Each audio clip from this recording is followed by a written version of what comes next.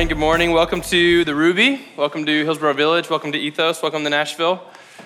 Welcome to the USA. Happy 4th. Hope you had a great week. Man, so glad you guys are here. If you're new here, I hope you found yourself feeling warmly welcomed this morning. And if you've been here, welcome back.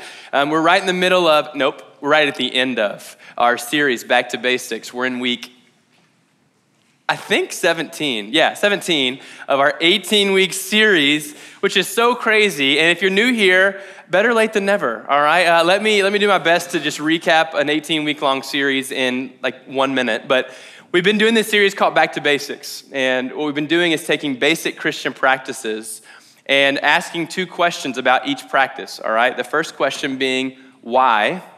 All right, so let's give an example. The first practice we talked about was the basic Christian practice of prayer, right? So a lot of us go, man, we know that Christians pray. Christians, like we know that we're supposed to pray. But sometimes it's helpful when you're so familiar with something to remember, hey, why? Why do we believe that? Like, what does Scripture say? What do we think's happening when we like just talk to God and when He speaks with us? But we don't leave it in the why. Right? We don't just leave it at the question of why and just getting a logical reasoning. We believe that the abundant life in Jesus is abundant when we participate in it, when we actually put it to practice. So we take the second week and we go, how do we do this? And we get very practical, right? We talk about, hey, here's something to think about as you physically posture yourself in the position of prayer. Hey, here's something to consider when you put yourself in an environment of prayer. Here's some different methods. Here's some different ways that you can talk with God and listen to God. So the aim of the series is not just to have professional knowledge transferers, but to actually be participants. Because when we participate in what Jesus has called us into, that's when we get to experience the abundant life, right? This is what the story is in Matthew chapter 7. Jesus says, hey, there's 2 people and both hear me say things. The foolish one hears me say something and then goes away as if I never said anything. The wise man, he hears me say something and puts it into practice, and he gives us that image. The foolish man is the one who builds his house on sand. The guy that just hears me say something and then walks away as if nothing was said. That house is on sand, so when the storms of life come, it falls. But the wise man who puts my words into practice, he built his house on the rock. So when the questions and the storms and the unpredictable things of life come our way, that is a solid foundation that we can stand on. So that's the heart of this series, that we wouldn't just be a church that knows a lot about Scripture, that knows a lot about what Jesus said and did, but that actually participates in the things that Jesus said and did. And on these weeks where we talk about how, we get very participation heavy, because I went to this event where I was learning, it's kind of like the inception of training. I was learning how to train trainers in church planning, all right? And I saw this poster, and I'll never forget it. And if you've been here with us, I talk about this like every week. And it says, hey, you remember 20% of what someone says to you. That's the stat. If you just hear me say something. So a lot of church can often operate in that percentage, right? Now, we have the Holy Spirit, so hopefully He bumps up that retaining by a lot. But I just went, whoa, that's not very high. But as it kept going, it listed out a bunch of stats. And then it went, you remember 70% of what you discuss with other people.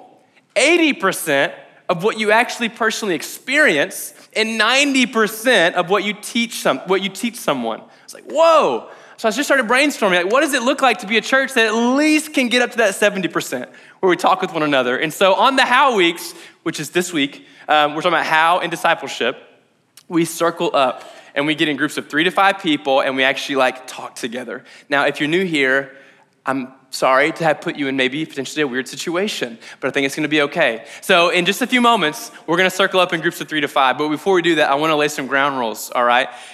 First ground rule is that you don't have to do it, okay? So if you feel awkward or weird, no one's gonna be like, no, come on, be in our group. It's not gonna happen. It's cool. If you just wanna sit there, that's dope. Just look down, act like nothing's happening, all right? Because the questions that I'm gonna ask, you can think on your own. That'd be totally okay. That's accepted, all right? Second ground rule, if you do choose to be brave and get in a group, we're gonna be a safe space for you, all right? So no one is coming in with the mindset of Apologetics 101, where it's their job to convince you of what's right, and if you said something that was wrong, all right? We're not gonna do that. So this is a safe spot to go, I don't know, or pass, or I might say something wrong. That's cool. We're messy people, so let's just be honest, all right? And also, it's a safe space to be brave and be excited and just say whatever's going on, okay? So that's the second thing. Is there a third thing? You know what? I don't remember, but we are going to circle up. The third thing is that number 3 to 5. Is that, Cody, way to go. You just know it so well. In groups of 3 to 5. So we want to do a little bit more than 2 to get like a little group vibe going, but also less than 6. So 5 is the top number because once it gets too many, it takes forever. Not everyone gets to share. And the whole point of this is that you get to listen and share. Okay, so you ready? It's like a cliff jump moment. Here we come. All right, we're gonna circle up into groups of 3 to 5. Don't worry about making a mess. Watch for coffee on the ground. So worry about that, but otherwise, move your chairs around. If you're around people that you don't know, that's totally okay. Introduce yourself, but literally we are circling up chairs. All right, so you don't have to do the awkward like neck break thing, you know? So circle up chairs. If you see someone you don't know, introduce yourself. We're gonna talk for 1 minute, and then I'm gonna bring us back because we're gonna talk all day long. So introduce yourselves briefly. Hey, how was your week? How are you? Oh my gosh, I love that outfit. Get it out of the way. All right, let's bring it to the front because we're gonna talk. We're gonna talk a lot today. I'm gonna keep making you guys talk to each other, so don't wear it out. Bring it to the front. Here we go. All right, so let me recap, or for some of us, let me just say really quickly what we talked about last week. All right, so for our last basic, we are talking about discipleship. And so last week, we introduced the why of discipleship. All right, and so I want to remind us of the definition we used, okay? So we said that a disciple, because that's a vague word, right? It feels specific, but actually what is it? A disciple is someone who is following Jesus, being transformed by Jesus, all right? That's key, right? Like their lives are actively changing with Jesus and is committed to the ways, the words, and the works of Jesus. And discipleship is just you inviting someone else to go along with you as you do that and helping someone else take part in this process, following Jesus, being transformed by Jesus, being committed to his ways, his words, and his works. If you weren't here and you want more than that on the why of discipleship, listen to the podcast. It's Ethos Church. It's online, okay? So there we go. Before I get into like the kind of the logistics of discipleship, I want to remind us of some things that I said last week. In discipleship, you never replicate who you wish you were, all right? You always replicate who you actually are, okay? Does that make sense? Humans, we're intuitive. And so if we go, man, I'm not really like following God, but I guess it's like my obligation to help someone else, it won't work that way. It starts with you, right? So that's why in this series, Back to Basics, we have said, hey, let's talk about what it looks like for you and maybe your community to engage in prayer, in reading scripture, in worship, in confession and repentance, in Sabbath, in serving, in community, and now in discipleship. So we've started from the inside out, right? The great commands of Jesus are love God with all your heart, soul, and mind, love your neighbor as yourself. So we've honed in there. Now we're transitioning from the great commands of Jesus to the great commission of Jesus, where he goes, go and make disciples. What I've done to you, go and do it to the world. So that's where we're currently at, okay? And as we get started, I want us to all just like know where we're all coming from. And so in your groups, share briefly, what was your understanding or perception of discipleship growing up, all right? Now, I didn't just ask, what's the correct way to talk about discipleship? I asked, what's your perception or understanding of discipleship as you grew up? So just share honestly, when that word got said, what did you think was being talked about? What did you see happen in your context? So just break that down. What was discipleship to you growing up? What did that mean? What did it look like? Go for it. All right. Man, thank you guys. I know that some of you haven't even been here before, so you're doing something that may be normal. I don't know your church experience, but this may be completely different. So thanks for buying in. I know it's a lot to ask, so I appreciate you going for it. So let's get practical. Let's talk about what discipleship looks like. And I want to remind us, this is a participation conversation, not a spectator conversation. So if the teaching doesn't feel exciting or you're not sold, this only bears fruit when you're doing it, all right? So today we're gonna list some things, but it's when you actually do them. When you follow Jesus and disciple someone that you get to experience why this is just unbelievable and incredible. Okay, so I just want to break down some really simple questions. And look, I'm not about to like cover how to do discipleship perfectly. Okay, so please don't put that expectation on me. I will not meet it ever. But I will ask you to take notes. I think some of this stuff might be really helpful. If you got a phone or a pen and paper, if anything's helpful, or if you go, I don't want to take notes, but I want all the notes, let me know after. I'll email you everything, all right? Cool, whatever it looks like to be engaged. So let's answer the question of who, all right? That's the first question we're gonna talk about. So when we're talking about discipleship, who are we discipling, right? Who is that person in our life? You might go, man, I'm sold. I want to disciple, but I don't know like who to start with, okay? One tension that I have felt in the past is the tension of, is this person a believer or not? And I want to just note something real quick. I grew up where discipleship and evangelism were two totally different things, okay? And evangelism is like when you're sharing the gospel to someone that doesn't know it, right? It's like Paul going to Corinth and preaching the gospel, right? But I want to say that I believe evangelism actually belongs under the umbrella of discipleship. I think there's been an unhealthy separation of discipleship and evangelism in the sense that discipleship can happen with people that don't believe in Jesus yet.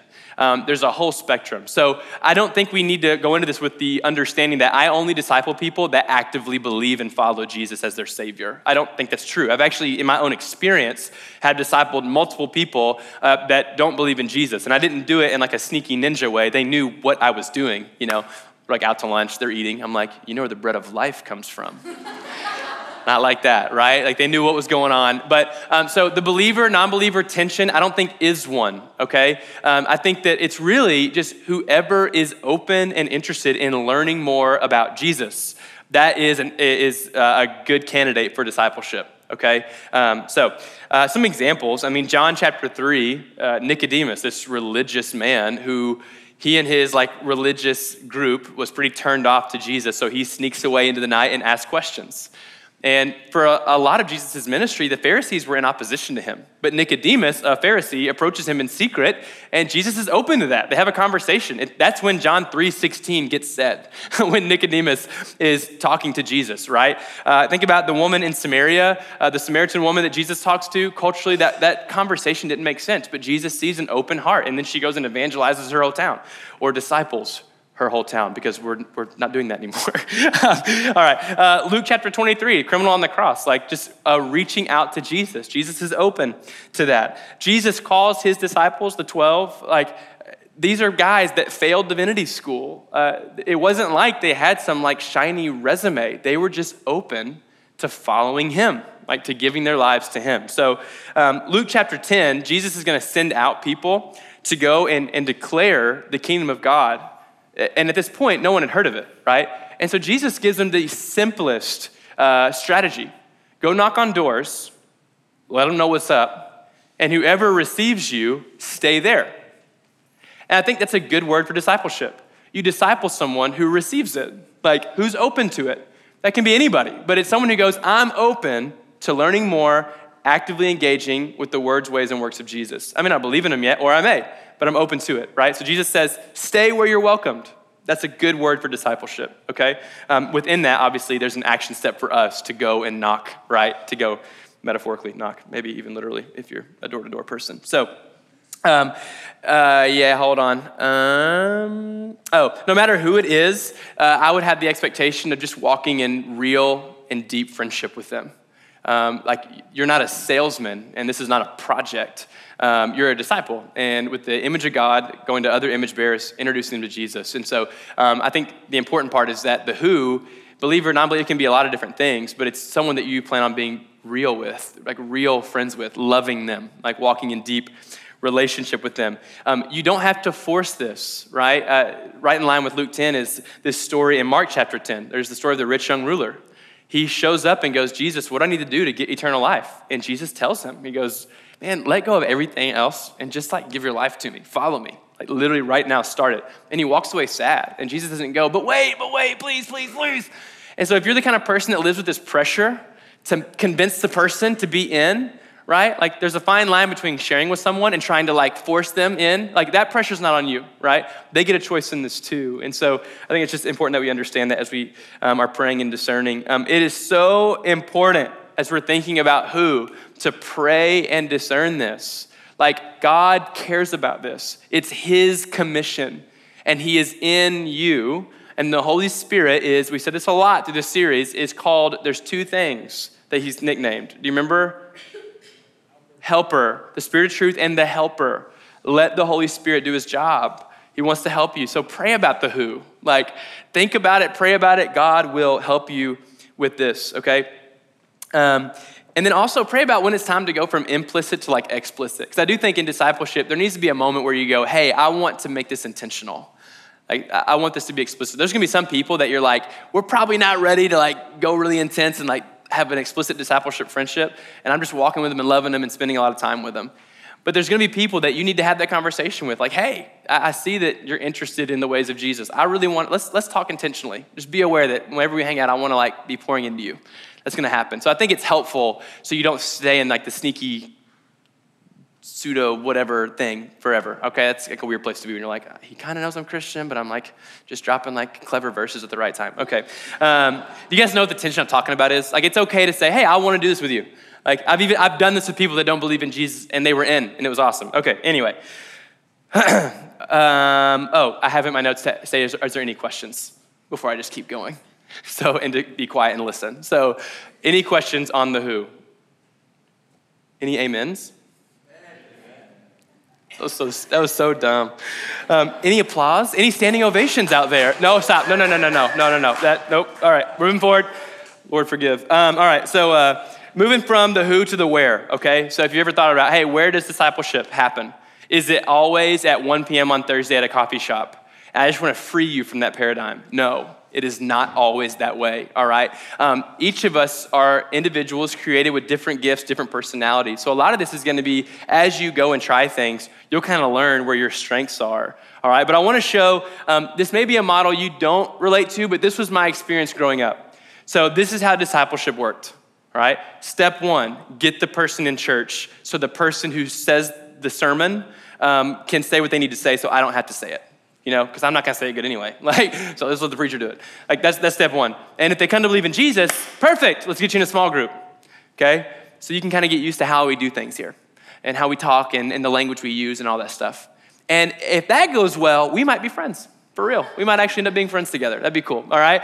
That was my experience. Did anyone else have the, hey, just get them to church, hopefully it works out, and then get them in a small group? Can you raise your hand for real if you've had that experience? Yeah, that's kind of what it was like at the 9, like 60%, 70%. But that's kind of the old model. But that can work, but there's a little too much spectator in that. Like, just get them somewhere and hope something happens, right? I believe it's much more involved as disciples of Jesus, okay? So this is kind of a tool and image that helps me. All right, so there's gonna be ebbs and flows and seasons for all of this.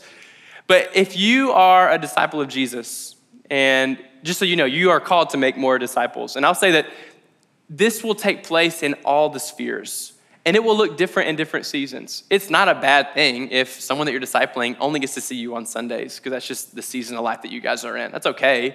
But I would say, especially in our culture now, places of community and that one-on-one time is just special, and it's potent and it's powerful. I've just seen that be true in my own life, that church is amazing, but there's a perception of church, there's a baggage with church right now. And I'm not saying don't invite people to church. I'm trying to get everybody in the Ruby. You know, I'm trying to ask them to have to build a bigger building for us, you know? So invite them for sure, but if you're not ready to invite them into like your community or to give them like your personal time, I think you're selling discipleship short and you're kind of missing it. Discipleship is powerful when someone's invited all the way in to your life. I've seen this be true in my life, like when guys that would take time to like get to know me with their families, as they run errands, it's been powerful, okay? And discipleship happens as you go. For me, if I think about this tool, I grew up very comfortable with the corporate and the community only if the community was a designated small group. Right? Not like a hang, just like a 7 o'clock Bible study. That was where I was the most comfortable. And so the thought of discipling someone, that's what it meant, Bible study, church. But as I moved to Nashville, I got to meet my friend Dave, who discipled me, and he just kind of shifted my paradigm. He showed me that discipleship, it will involve some addition to your schedule just naturally, but a lot of discipleship is just as you go. So like if you have like a movie night or some kind of thing you do every week with a friend group, it's inviting that person in on that. If you have a Thursday night dinner with your family, invite them over. Like if you gotta run an errand, run an errand. I've taken my guys on errands and they at least acted like they had a good time. And it was convenient because, hey, I gotta do some stuff, but let's hang. Like let me just invite you all in on my life. Like even watching me grocery shop, there may be some benefit there. I doubt it, but what if, right? Hopefully there's a moment where I can like be, I don't know. Anyway, I'm not going to get into fake scenarios. So this has been powerful. An example of this, when I was being discipled by Dave, and I still am to this day, but I remember he was helping disciple me as a teacher, and you can tell he failed, but he was trying to, and I remember I had all these teaching notes that he had asked me to come up with, and we had to go to the mall because he had to get a tux because he was doing a wedding. He said, all right, let's go inside, and I hop out, and he goes, hey, bring your binder. I'm like, what? He said, yeah, bring the binder, bring it with you. And so I bring the binder with me, and here's dorky 21-year-old me with a white Office Max binder and my teaching notes in the middle of like a tuxedo shop. I don't know what it was called or if they're referred to as tuxedo shops, but I'm in a fancy place with a stupid binder, and he's asking me questions about my sermon prep, and right in the middle of it. And I was like, gosh, this is weird and awkward, and I'm sweaty because I'm nervous, and whatever, it was weird. However, he, like any good discipler does, he did something, and then he explained it to me. So we got in the car and he went, Jesus didn't just like disciple at 6 p.m. in the synagogue, right? His disciples were always with him. As they went, he was teaching them things. He asked Peter, I know what everyone else is saying. Who do you say I am? As they were walking in a city. So it's as you go. And I would invite you to consider, man, what does discipleship look like as I go?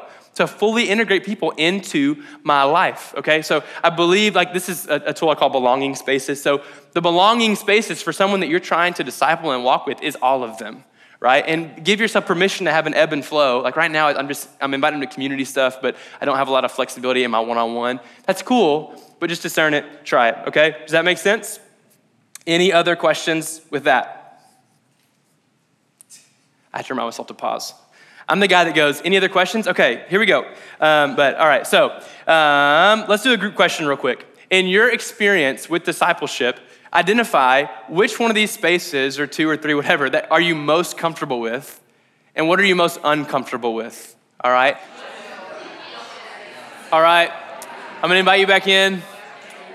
Hey, if at any point I interrupt really meaningful conversation, A, I'm sorry that I interrupted meaningful conversation, and B, carry it on at lunch. What would happen? That'd be crazy. All right. So we've answered the question of who and where, and now I want to get into the what. All right. This is to me, it's like the burning question of, okay, look, I'm in. I got someone I want to do this with. I'm down for the belonging spaces, doing it all in all the spaces. But what are we actually doing? What am I talking about? What does it look like? And the cool thing is, I'm not about to, well, if you're new here, I'm going to show you something new. But if you've been with us, I'm about to show you something that we've already covered, right? That's the hope of this series, that we've already done things on the individual level, and so discipleship is handing it off, right? So I want to remind us of this little shape here. A lot of shapes today. Hope you're enjoying them. This shape is used to talk about the three primary relationships that Jesus was invested in. So the first one, the up, is loving God. So just a quick recap, Mark chapter 1, before Jesus does his ministry, he's baptized. The Father says, this is my Son in whom I'm well pleased. Before Jesus does anything, he's pleased. Then Jesus goes away. He prays and he fasts for 40 days. It's out of that he comes in and moves into that end, that love people, right? So after he spends time with the Father, also, quick little pop quiz, Luke 5:16. Who can remember what Luke 5:16 says? Anybody? Jesus often withdrew, to desolate places to be with the Father. That's the up, right? Being with God. In is loving people. That's that community that's committed to following Jesus. Believers, non-believers alike, but it's just Jesus going, hey, follow me. So he comes back off of prayer and fasting and starts calling disciples, and then spends 3 years of his ministry walking with disciples very intentionally, right? He did this overtly. It was obvious, okay? And then the outlife is that bringing the kingdom of heaven to earth. In Matthew 6, where Jesus tells us how to pray, he says, hey, when you pray like this. And then one of the things he says is, hey, your will be done on earth as it is in where? Heaven. So that outlife, that awaken a movement, also that's Ethos' mission statement, love God, love people, awaken a movement. That awaken a movement is help me bring the realities of heaven to earth. And then it's helping someone else do the same thing. We're about to break it all down, okay? All right, so let's start with the up life, okay? So we talked about this in community. We've already shown this whole tool, but it applies in discipleship so well. This, what I'm about to walk us through, really shapes how I disciple people. It's always in the back of my mind, right? It's so helpful. So let's talk first about what it looks like to help someone else love God as we're trying to love God. So relationship with God, we break it down into the private life, the inner closet that Jesus talks about in Matthew 6, when no one's looking. And And then also the public life. And when I say public, I don't mean like right here in front of a lot of people. I just mean not in private. So anytime you're with someone else, you've entered the public sphere, okay? So let's talk about private. So the private life, the inner closet, is helping someone pray. It's walking with someone and helping them read scripture. It's helping them worship. It's helping them confess their sins to God and repent. It's helping them Sabbath, okay? And I'm gonna give us some really simple questions because I think that's all it takes, all right? Or at least a lot of what it takes. So it's when you're with someone, finding moments to go, man, where have you been hearing from God? God wants to speak. His Holy Spirit's real. He's communicating. What have you been hearing? Where'd you see God? Where's a place you've seen God move this week? It's not a shameful thing if someone goes, nowhere. Okay. Have you taken time to be with him? Talk with him. Okay, well, keep asking God. God, help me, give me eyes, give me ears. Boom. That is discipleship. That's helping someone pray to God. It's like, have you seen God? Have you heard God? How's time with God look? Oh, here's something I've done. Here's something I've done and it was terrible. So if it was terrible for you, I get it. If it was great, awesome. It's just talking through it. Man, how's time in the Word been?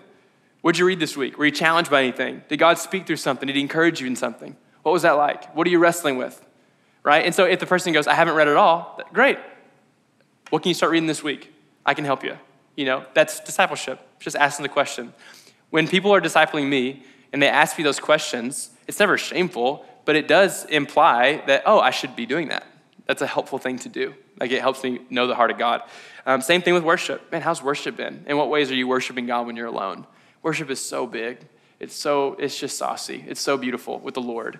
And helping people cultivate, worshiping God in the private spheres of my life was something I never really explored growing up. It wasn't really talked about with me. It was prayer and Bible, prayer, Bible, prayer, Bible, prayer, Bible. And the kind of prayer is okay, I gotta pray for this, pray for this, pray for this, and I gotta read, okay, good, I did it. And worship is where we get to experience a special form of intimacy with God. We get to declare his praise. And so helping people do that, right? Exploring that, okay? All right, in the public sphere, this is doing some of these things together. If it's every week, you're doing it all the time, or if it's occasionally breaking down the word together. I got a guy that I'm walking with right now, and we're going through the book of James together. So when we're together right now, we're talking about, hey, what'd you read? How far did you get? Let's talk about it. He's going way faster than I am. But you know what? I'm letting it go deeper in my heart. I'm just kidding. But we get together and we talk about, that was a real joke. I'm just kidding. It's been an amazing conversation. We love it. So we've been going through James together, and it's been really good. And then it's also taking time to pray together. Guys, I think that praying together is just the most overlooked thing. And it's the easiest, most free, requires very little. Being together and just going, how can I pray for you? It's like, hey, look, we just shot basketball for the last hour, or we just ran this errand, but before you get out of the car, how can I pray for you? Guys, that is an insane resource. The Holy Spirit in us will minister to us and to them. And how can I pray with you? And they go, I don't really know. Okay, let's just pray. Amazing thing. It's doing that together out loud. That shifts my life. Some of the strongest words to me have been given to me when someone just decided to just pray for me. And they said, hey, I feel like I'm seeing something here. And it just anyway, tears. Pray with each other. Worship together. The one-on-one, this might be weird. So I honestly can say I've never one-on-one broke out a guitar. I can't play guitar, but I never had anyone else break out a guitar or played worship over a Bluetooth and just sung with one other person. So that may be more in communal that you do that, with more people. But anyway, explore that. And then lastly, confess and repent together. Make it it should be the most normal thing. Not shameful, not weird. It should be a normal thing for us to go, man, is there any part of your heart where you feel tempted? Is there any part where you're falling short? And you know it, and it's hard. Man, what's going on in your heart? Is there any fear or anxiety? Is there any place where gossip is just gripping you? Is there a place where you're just being full of greed? You just can't ever get enough? Let's dig in there. It's not a shameful thing. Let's talk about it.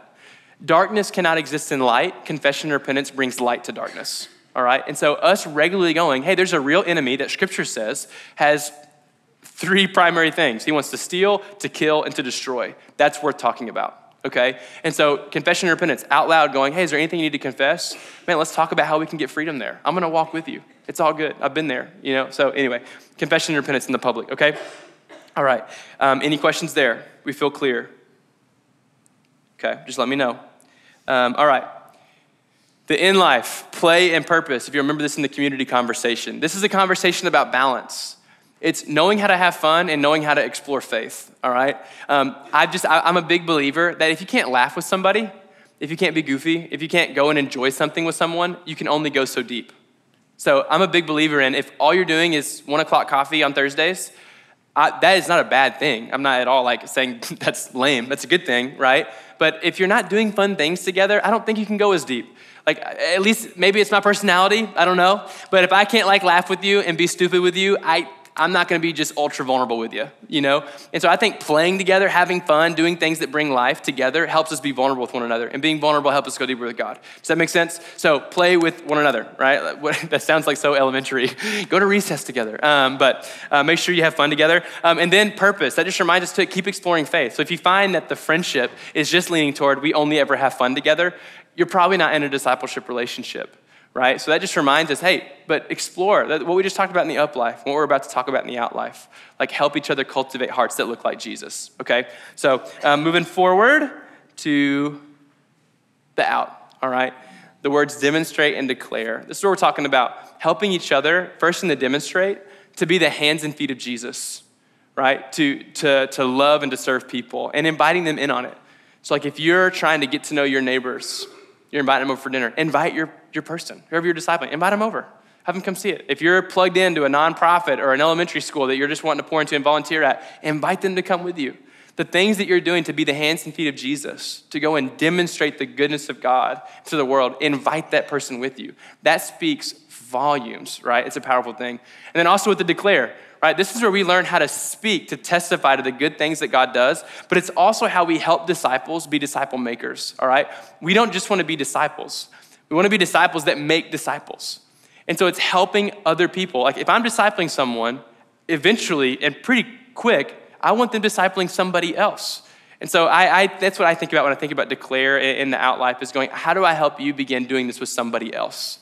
Because the more people that are doing this, the more people that are getting to know Jesus. And that is amazing news. Just low-key why we exist. So it's a big deal. All right, so that is the what. And I want to also, it's so easy to go, hey, that's what you do, so go do it. Great. But there's a lot of tensions that come with this, right? Like all of you right now are either ignoring me or feeling tensions. Like that's probably the only two options at this point. Even if you're embracing it, you're like, yeah, it's not that easy, you know? And so let's talk about some tensions that I felt, and you'll probably have more. But man, the pressure of making it feel organic versus just super structured. Our best friends do not feel scheduled. Right? They feel spontaneous, like you're just with them. Like it's just Thursday night. Why are you hanging out? Because it's Thursday night. That's why we're together, you know? So it's not super structured, but it's always, I just want you to hear this. It's always gonna be easier to organically bring up Stranger Things or the Kardashians or the NBA draft. Like it's just always gonna be easier. And so we need to embrace on the front end that having these conversations might feel awkward for a time, but there will be a day, I promise you, there will be a day where it will not feel awkward any longer. It will feel organic. And I actually don't think it takes that long. But just be aware that there will be some tension about it feeling like normal, but new normals are new, right? And so you're gonna feel that a little bit. Don't let that deter you. It's normal.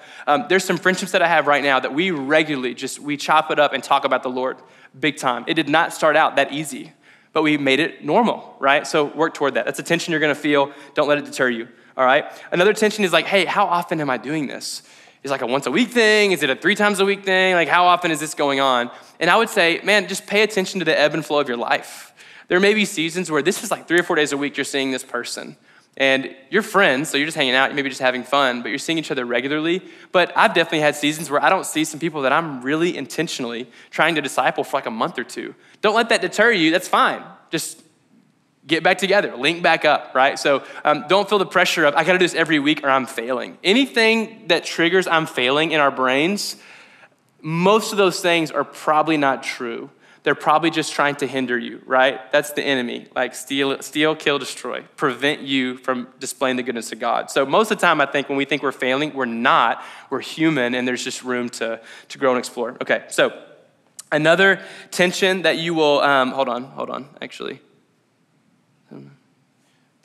There's something, I do that later. Okay, there's something I wanted to say, I didn't want to skip it. Another tension you're gonna feel is the why not question. So we talked about why, but you're always gonna have a million reasons why not to, right? Like there's always a lot of good reasons why you're not capable or qualified to do this. If you'll remember the scriptures that we showed last week, I want to hit a couple of these stories again. So like the story of Abraham and Sarah. God promised descendants. They were far too old for that promise to be fulfilled. Like it looked like no way. In fact, they laughed at first at the promise of God. Like they had a really significant why not, like why this isn't for them, like that God was wrong, right? Moses, his response to God showing up in a burning bush that wasn't actually burning and commanding him to go deliver the Israelites was, yeah, but I stutter. I have a stuttering problem. Like that was his answer. He was like, if you're looking for a public speaker to go and eloquently demand Pharaoh to release the Israelites, he's probably not even gonna understand what I'm saying because I stuttle so much. That was the Holy Spirit. That's what Moses said. And he didn't say it right. He stuttered, right? And so like Moses had a good reason. He was like, I can't even public speak. You missed me from the jump with this command to go and talk to Pharaoh, right? Rahab with the story of Joshua, like she had everything to lose and not a lot to gain as she helped Israelites like spy on her country, right? If you remember that story, podcast. David, this small shepherd boy, like this guy had been told he was too small, too short his whole life. That's why he was a shepherd boy and his brothers were soldiers, right? And God calls him, positions him the whole fight with Goliath, slingshot. Nehemiah, he's called to build the temple of Jerusalem back. All he does is face resistance the whole time.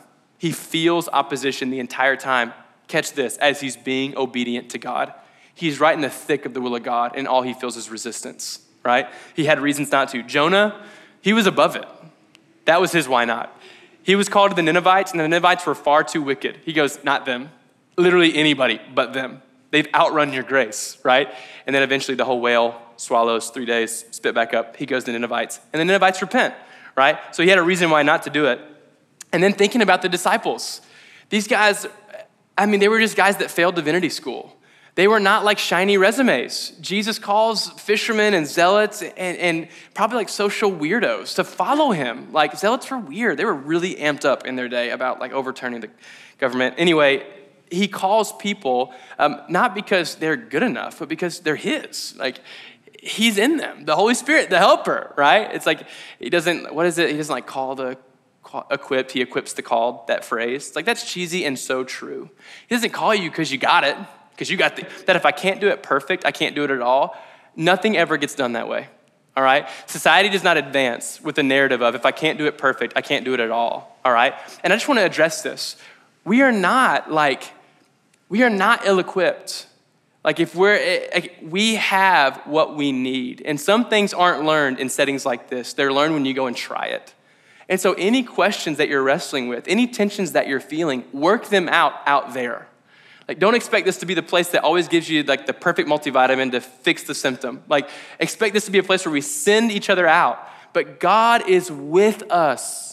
The Holy Spirit is in us. He will help us, all right? So any fears, any tensions, I think that's just the enemy. God will, he'll take care of us. He'll have our back.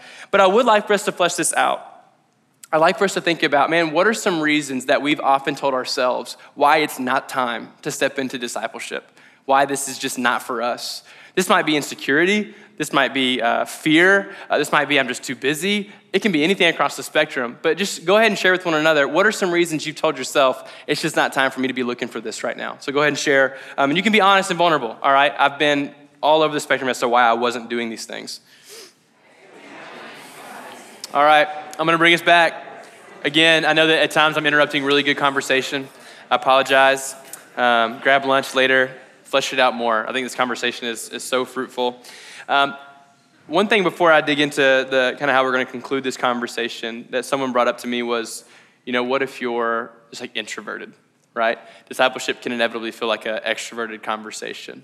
Like, I know guys, and I can sometimes be this guy, that have like a lot of friends and they're with all of them all the time and they're discipling and they're married and then it's just like, how do you do people that much? It's awful and sounds terrible. And I would just remind us of like 1 Corinthians 12 that talks about the spiritual gifts and the gifts of the church, and Ephesians 2:10 that says there's good works prepared for you beforehand. So just reminding us that God is pretty clear in Scripture that each of us is different, that we function together powerfully. But individually, we're different for good reasons, that he has specific works for us. And so any pressure that doesn't feel like it's coming from like scripture or like is a command of God, just check the root of that pressure. If it's fear of being insufficient, of not doing good enough, it's like, hey, we know that's not scripture. That's anti-scripture. The conversation was never about us being good enough. It was, oh, no, we weren't. And then Jesus said something about it, and he did something about it, and he made us friends with God. So just check the root of things. And if you're going, look, I've got like one or two friends, and that's like where I'm really trying to dive into, I would say dive into that. Hard. Disciple them. That's awesome. Start with your friends. That's a great place to start. I believe that as we get to know God more and more, the gospel can't help but work itself out. It will, every time. And so discipling friends is an amazing place to start. So any pressure we feel on this conversation, except for the pressure of, I told you to do this because it's really important to my heart from God, right? Any other pressure, I would really check the root of it, right? Don't let unhealthy things and, just false narratives. Just watch out for those. So how do we do this? We've all these things fall under the how, but like kind of the last big how. We do this with prayer, with the Holy Spirit, and with community. I've just seen community be really helpful. So as things are terrible and boring, or it's just not going well, talk with your community. Talk with someone. Talk to me. I'd love to problem solve with you. Don't feel like you're stranded on an island. Discipleship can be sloppy and boring and feel like it's failing. Leah and I, we've been married for like 8 months, and it's been amazing. And both of us have been thinking about who we're going to disciple and what it looks like. And as she was discipling someone, she set out they both really got fired up about reading scripture, which is amazing, right? And so every week they decided that for our whole time together, we're going to read the book of Romans and dig in there. And if you don't know about the book of Romans, it is extremely dense. It's extremely theological. And so it went from, hey, we're going to read Romans to, hey, we hanging out Wednesday? Okay, great. Can't wait to see you. Romans. It's just no good, right? And I just want to say that's the most normal thing ever. And then the person's in grad school and they got really busy and they couldn't see each other, and now they don't really hang out. And maybe they will, but they're still good friends. But hopefully they get to hang out more later, right? But that moment is not a failure, right? We're not trying to be perfect disciples right now. We're trying to grow as disciples for a lifetime. In 10 years, that is just one of many examples that will form Leah into an effective and well-informed disciple. It's an amazing thing. She learned I probably won't weekly sit through Romans at this point in my life. We'll probably do some scripture, we'll do some prayer, we'll have some fun. She's learning. That's literally always the deal here. And we've talked together and brainstormed, and that's been really helpful when we've talked together on what it looks like, right? And so I would just encourage you, embrace the sloppy moments, embrace the weird vibes, embrace I don't know if we're gonna keep meeting up, this is not going well, that's all good. And if you stop meeting up, great, keep going. God, what's next? How are you growing me? What are you teaching me? Okay, so prayer, Holy Spirit, and community. Talk with people about this. You're not on an island. Also, do this with patience and persistence and faith. Be patient with this. Keep at it. Trust God in this. The phrase that always comes to my mind when I'm discipling someone and it feels like it's just an uphill climb and the car's barely even starting in the first place is the phrase, keep swimming. Just keep swimming. Is that a weird thing? Is it? Is that from Finding Nemo? A guy told me that phrase and I was like, whoa. That's so true.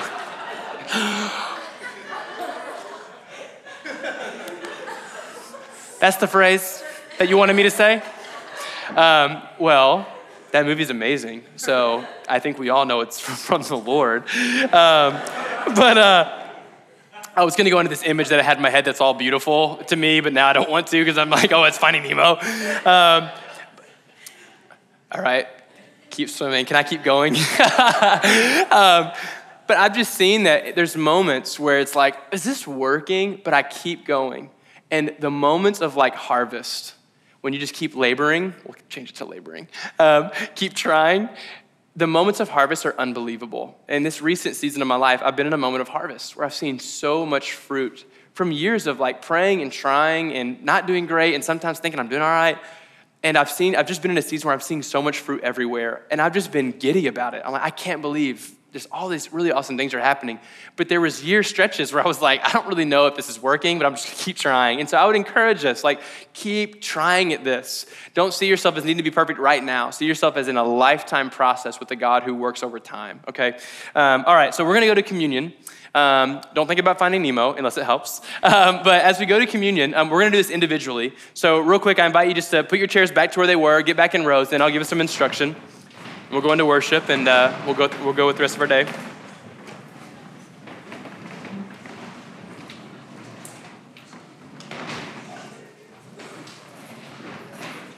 Bill, can you give this to Bill? He's doing the slides. Man, that was so good. Everyone started laughing and I was like, oh, okay. I thought I said something inappropriate. I was so nervous. I was like, was that inappropriate? What does keep swimming mean? But it just means, it sounds like it's a good movie and a good thing. All right. So you can be seated for this part. All right. So over communion, we're going to do this individually, okay? And here's what I want you to do very simply. I want you just to pray and dream with the Lord for a little bit. And I don't mean dream like really lofty, like dream with God. I mean like think with God, brainstorm with the Lord. And just pray, hey, who are my 1, 2, 3 people that God's put in my life that I want to disciple? And immediately when I say that, you're going to go either, man, I got a lot of people, I don't know how to decide, or I don't have anybody right now. And all of that is totally okay, all right? So as you're praying, if you're going, I'm trying to choose from a lot, just pray, God, will you just make it obvious to me who I need to really go deeper with, right? Help me discern that. But also if you're going, I don't have anybody, Leah and I, we have said that to each other a few times just in the past 8 months. And no kidding, as we've prayed together, it always works out. I really think God answers those prayers. He's on the side of a heart that wants to help others know Jesus. And so pray about it and then be patient and just keep open eyes. Pray with faith, because as we pray and we go, God, who is it? Will you show me? Will you bring someone into my life maybe that I don't even know yet? And then just walk with open eyes. And I do believe that God, He'll let you in on that. He'll show you what's going on, okay? So over communion, on your own, begin just praying and just follow the Holy Spirit, okay? So if you have any questions or want prayer, come see me. I'll be in the back. I'd love to talk. But let's stand together. You can dismiss towards the middle. There's communion in all 4 corners of the room. So dismiss toward the middle. If you're closer to the front, come to the front. If you're closer to the back, go to the back. Take communion and begin praying. Just, God, will you help me? Like, this is it. This is the Great Commission. Help me live into it. Who are my people? Help me not to be scared. Pray against fear. Pray against tensions. Pray against selfishness. Pray against whatever it needs to be. I'm going to pray as you go get communion. Don't feel weird. Keep moving. You're good. God, thank you for your Holy Spirit. Will you help us to be a church that makes disciples? Help all the false narratives and all the wrong tensions and the pressure points that aren't from you to be exposed for what they are. Just lies and deceit and not real. And so God, will you help us just to run with you, to explore with you. You are with us. You said that. I will be with you. Not just go and do it and come back. Like, go and do it and I will join you in that. Thank you for proving that in the cross and the empty tomb. As we take communion, we remember that you died for us and resurrected and that you've promised your presence on our life. And so, as we brainstorm, as we pray with you, Lord, will you just lead us? Holy Spirit, move.